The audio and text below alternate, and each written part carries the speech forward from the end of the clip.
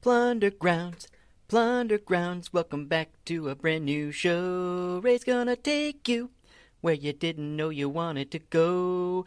Fantasy and dungeon delve, science fiction, watch yourselves. Oh, me droogs, what are we going to talk about today? Welcome back to another Plundergrounds. I'm spinning the wheel of topic ideas that I've got here in Obsidian, my preferred note-taking device as of late, and I've talked about that before on previous podcasts, but for those of you who don't know, it's a markdown text-based interactive, interconnected note-taking utility that gives me full ownership of my notes and is future-proof and does about everything I want it to do. So it's been really cool. Well, I threw some ideas in here for future podcasts, and I felt like talking today. Got my morning coffee. I actually ate a donut this morning. Very, very bad of me, but man, it was good. Stopped at one of my favorite places. It's called Donut Touch here in San Diego.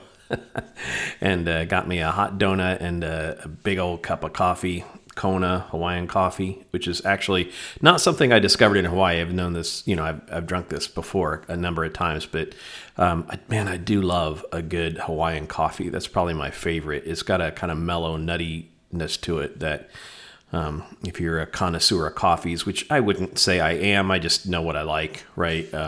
Good coffee. So today, I want to talk about fantasy illustrators. There are so many fantasy illustrators that inspired me, and I think in some ways more than as much as at least the fiction, the texts like Lord of the Rings or Wizard of Earthsea or whatever. That these fantasy illustrators fed my early imagination.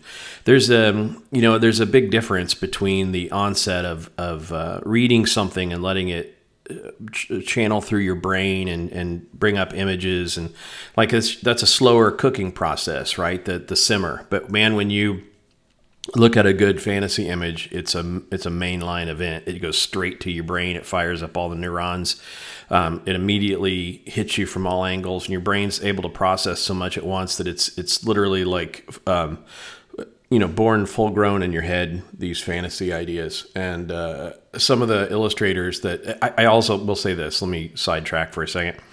Book covers are sadly lacking in modern days. I understand some of the reasons for it, like because most of the time when you encounter a book now, let's just say for most people, this is a generalization, but for most people, most of the time they first encounter a book, quote unquote, on the shelf is virtual, meaning they're in Amazon or Barnes and Nobles or whatever online, and they're seeing a thumbnail, which is, an image about the size of your thumbnail, less than an inch by an inch usually.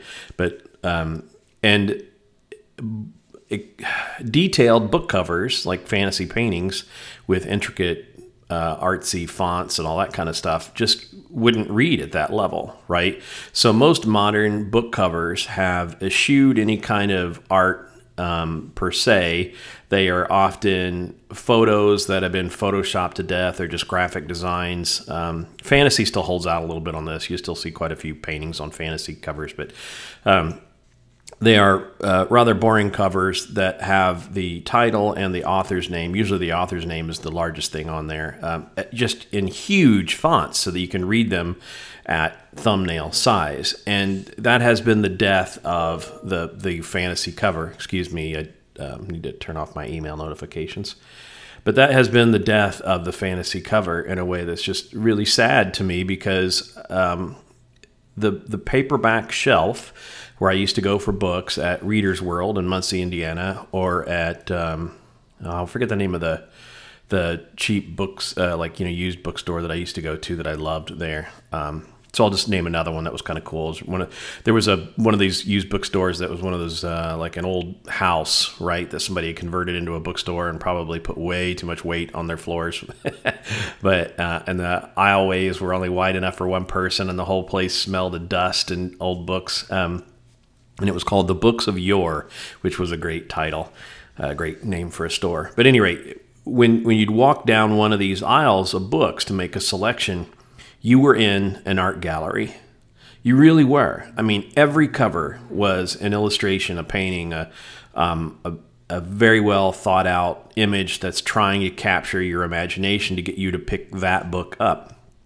And the artists who did those covers, who did the calendars, who did even sometimes interior illustrations and such, they were the ones that were speaking to me before I would even read the back blurb or crack open the book and read a random page of it.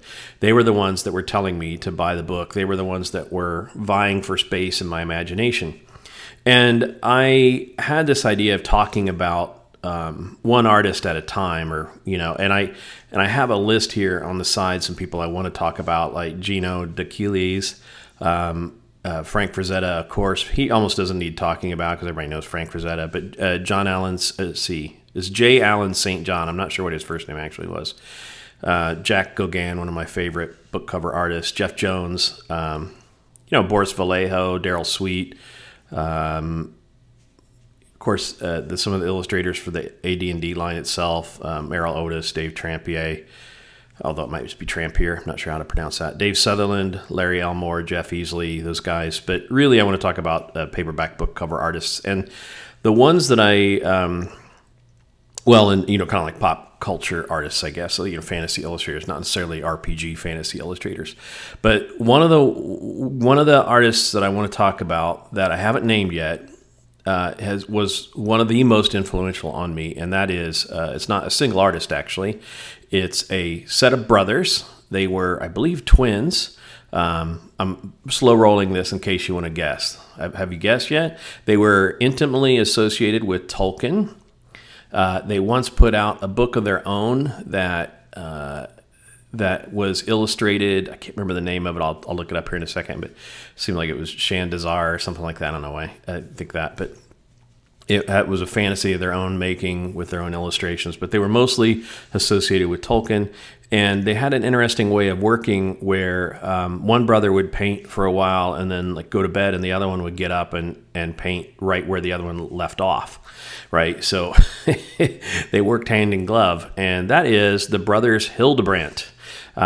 If you've never seen Brothers Hildebrandt, they have an unmistakable style.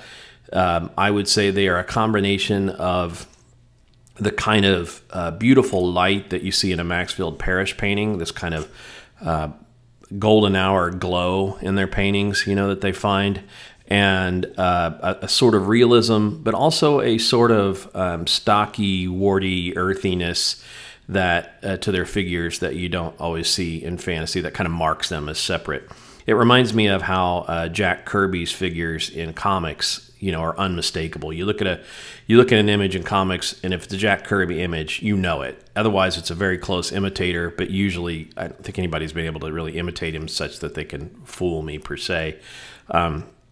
His characters are very kind of blocky and squared off, and they have some of their own imaginative anatomy that seems to work nonetheless. And they have these kind of operatic costumes with cool, it's halfway between a circuit board and spiky armor, right?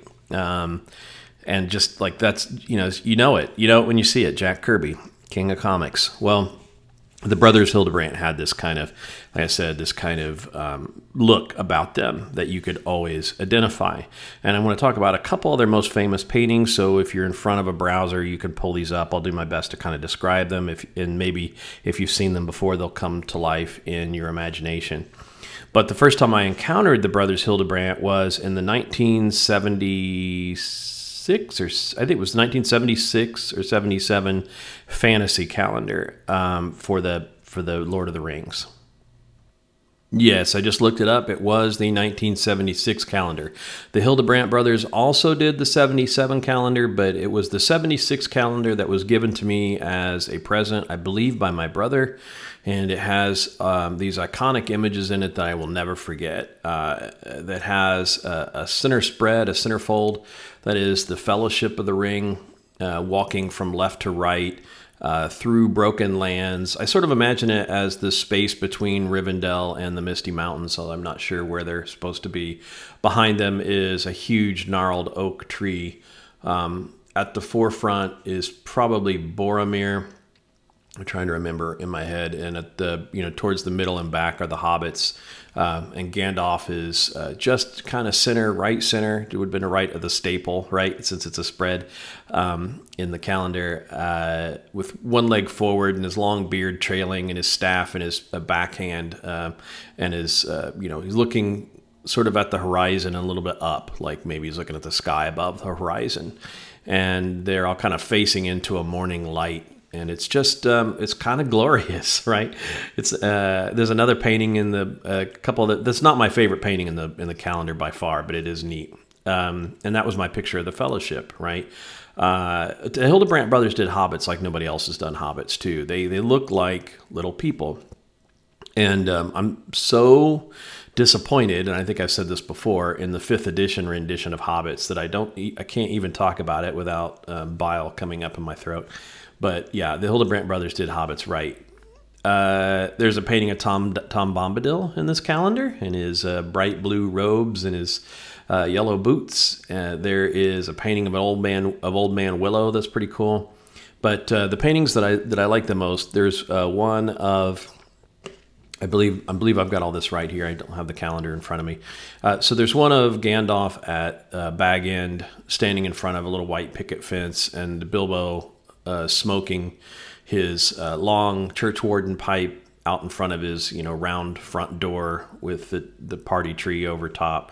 This is very, I don't know how accurate it is to the book. In some ways it's not that accurate to the description of like the tree. I don't think is on top of the hill and that kind of stuff, but it's just really good. It's really captures my imagination. Also in this calendar, I believe there's some pig-nosed orcs meeting over a campfire. That's really cool. It's a bold composition because, and by the way, outside of I'm windowing out here, but outside of Sleeping Beauty, I believe the Hildebrandt brothers were the first ones to make pig-faced orcs, and they did them frequently. Most of their orcs had these kind of pig snouts to them. Before that, if you look at Sleeping Beauty, there are these little monsters that look like pig monsters, but they're also other animal creatures there, right? But they kind of look like pig-faced orcs, and I'm not sure if that's where the Hildebrandt brothers got their idea, but as far as I know, that's where that came from. But it's a rather bold composition. That's what I'm talking about, because in the dead center, taking up maybe 30% of the space of the painting, is the backside of an orc. He's backlit, or he's backlit. You're seeing the backside of him. He's a silhouette, basically, in front of a campfire.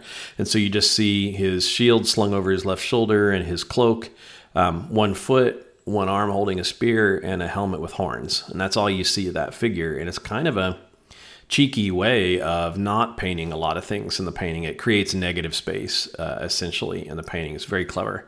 Well, the star of this... I'll talk about a few more before I get to the star. So there's one with Aragorn regaling the hobbits with tales in the Prancing Pony in Bree, and he's the scale is great. He's got 1 foot up on a stool, and he's got his hands upraised telling stories, and his shadow is cast on the wall behind him, looming even larger than himself, and then in front of them is all the hobbits kind of looking up at him in wonder. That's great. Has a great bit of atmosphere. There's a meeting of Theoden and Gonbury Gon, the hill folk with the riders of Rohan and the hill folk. There is, I'm going to call this the second coolest painting in the calendar. But honestly, I think it's the best one. I just happen to have more emotional attachment to the first one. The one I'm going to talk about as the star. So the second most famous one is probably the battle between Éowyn and the King of the Nazgul. He's riding this cool pterodactyl-looking thing. It's a cross between a pterodactyl and a wyvern. It's got a massive nose horn and a couple of big back horns. So let's paint the scene here a little bit. We're looking at a battlefield. The sky is a dark blue roiled clouds, meaning it looks like what it's supposed to be, which is at the time it was Saruman had sent out all these smokes to cover the sun so that his armies could fight effectively in the dark, basically, right? They don't do well in sunlight. And so this looks like heavy clouds obscuring sunlight. And then in the background, well, let's start with the foreground. In the foreground on the earth is heavy shadow with the dead bodies of riders of Rohan laying there. And a standard that's planted into the ground. Looks like I can't see on this thumbnail here because I'm looking at a Google image search. I'm not sure what army's standard that is. But then in the background, there's a little strip of land where the sunlight has broken through the clouds and is illuminating, the land beyond. And there's also a ray of sunlight falling on the central figure, which is Éowyn. She's standing there, 1 foot planted forward, a red cloak billowing back, in a white tunic with a white shield that's reflecting the sunlight. She's got one sword held up over her head, and she's looking up at about a 45-degree angle at the menacing Witch King of Angmar, the leader of the Nazgul, who is there in black robes and a crown with just red glowing eyes and a mace raised to smash down on her arm and break her arm. Spoiler alert. And he's riding this cool kind of mustardy green wyvern with a red throat and red tongue, and it's got a long snout with a nose horn and 2 big horns coming off of its brow, sweeping backwards, and it's hovering, like you can almost see the wings flapping in that hovering way with its claws kind of outstretched towards Éowyn, and it's so good. It's so good. All right, but the star of the show for me is the painting of Smaug, and Smaug. I'm not sure how you say. Everybody just says Smaug, but it's Smaug. So I like pronouncing it with a little bit of a twist. Smaug is a red dragon from The Hobbit. If you didn't know, who doesn't know this? And the painting is just Smaug in his lair with gold everywhere and vases and candlesticks and shields and swords and everything sticking out of this treasure hoard. And it's kind of, imagine all the light is in the center of the painting, and as you go towards the edges of the painting, it gets darker. And you get the feeling that it's a cavernous space, right? So that you got these big pillars rising in the foreground and the background that kind of hold up the space. It's absolutely crammed with treasure. And then dead center, you've got Smaug, this kind of meaty, heavy-looking, dinosaur-like red dragon with his back legs planted and one of his forelegs raised. His neck is curved back in an S shape, and he's jetting flame onto the treasure. Presumably somebody was there. Probably Bilbo just jumped out of the way, is my guess. But and his wings are kind of half spread out, half raised. Now, as a dragon goes, this one is probably relatively weak if you think about it, in the sense that it's not going to be able to fly unless it flies by magical means. Its wings aren't big enough for its body. It is a little bit more dinosaur-like than dragon-like. Its tail is super meaty. We don't even get to see most of its tail, just where it kind of shoots off of the body. And yet,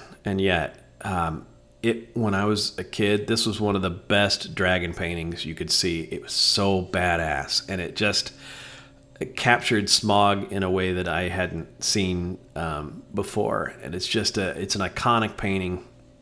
If you just Google 1976 Lord of the Rings calendar, Brothers Hildebrandt, and do the image search on Google, you're going to get lots of these paintings. But there's just mention a few others. I won't try to paint the picture, but there's one where Gandalf the White is revealed in Fanghorn, and he's standing on a rocky outcrop with rays of light hitting him. Aragorn has got his sword raised, and it's bursting into flame, which it does in the book. I think it's the only time it does that in the book. There's a really cool another scene where I'm not even sure where this is. It might be Moria, it might be the Pelennor Fields, but it's orcs, and they are there's kind of a lava or fiery chasm. I was probably in Mordor then.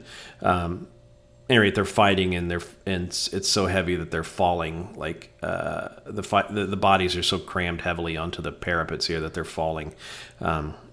Yeah, I don't know what the scene's actually from, but it's so cool. Got chains kind of going every which way, heavy bricks, and then these just super cool orcs. And it looks like, yeah, I can't. It might be Helm's Deep too. I actually don't know where this battle is supposed to be. It probably says, it probably has it in the title of the illustration, if I can find it here. I think it last sold for $165,000, it looks like, which is probably not enough.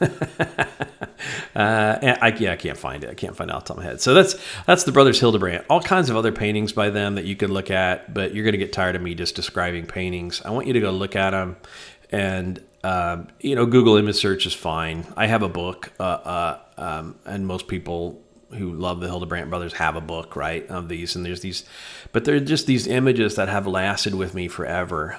You've got an artist that you think about this way too, I'm sure.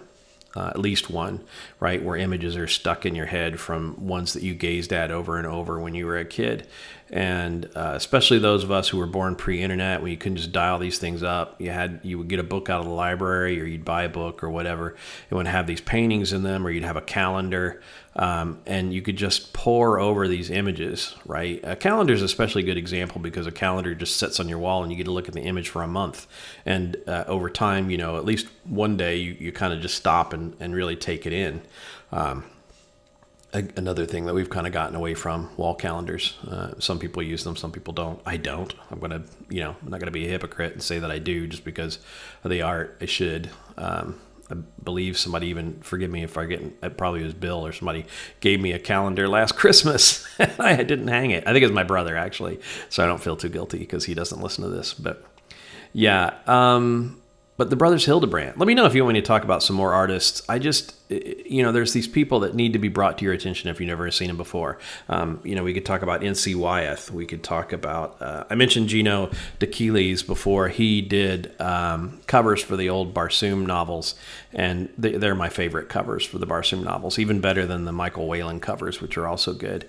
But yeah, we could talk about artists forever, I think. And maybe we should just talk about a couple like iconic covers of different artists. By the way, the name of that Hildebrandt brothers book was Urshurak, Urshurak, and it was a kind of fully illustrated fantasy story. Never read it. It actually looked kind of dumb, ultimately. Sorry, but it was just kind of a Tolkien knockoff, which there was a lot of at the time, right? And the other thing you may know the Hildebrandt brothers from is they did a poster for the first Star Wars. One of the iconic poster where Darth Vader's head is kind of ghosted in the background, and there's a flight of X-wings sweeping up in a swirling motion to the left side of the painting. But in the dead center is Luke Skywalker standing there, his legs planted firmly wide, and his lightsaber pointed at the sky, raised above him, and then Princess Leia's in front of him with a pistol in her hand, pointing outward, and C-3PO and R2-D2 in the background. But yeah, that's you'll know it when you see it, right? If you can't get it from my description. But yeah. And again, give me some suggestions. What are some of the artists that you love to think of? And maybe especially artists that are like intimately associated with one fantasy property, like Boris Vallejo is Dark Sun, right? I was going to say he's associated with Dark Sun, but he is Dark Sun. Dark Sun was kind of made with his art in mind. They when they were building the world, they went and found a piece on his bench and basically made that the start of the visual look of the product. And so these are cool things to talk about, artists and their relationship with our fiction. That's all I wanted to talk about today. Until next time, I hope you have a great weekend. Like I said, play games you care about, play games with people you care about, and care about the people that you play games with, and look out for those rest monsters.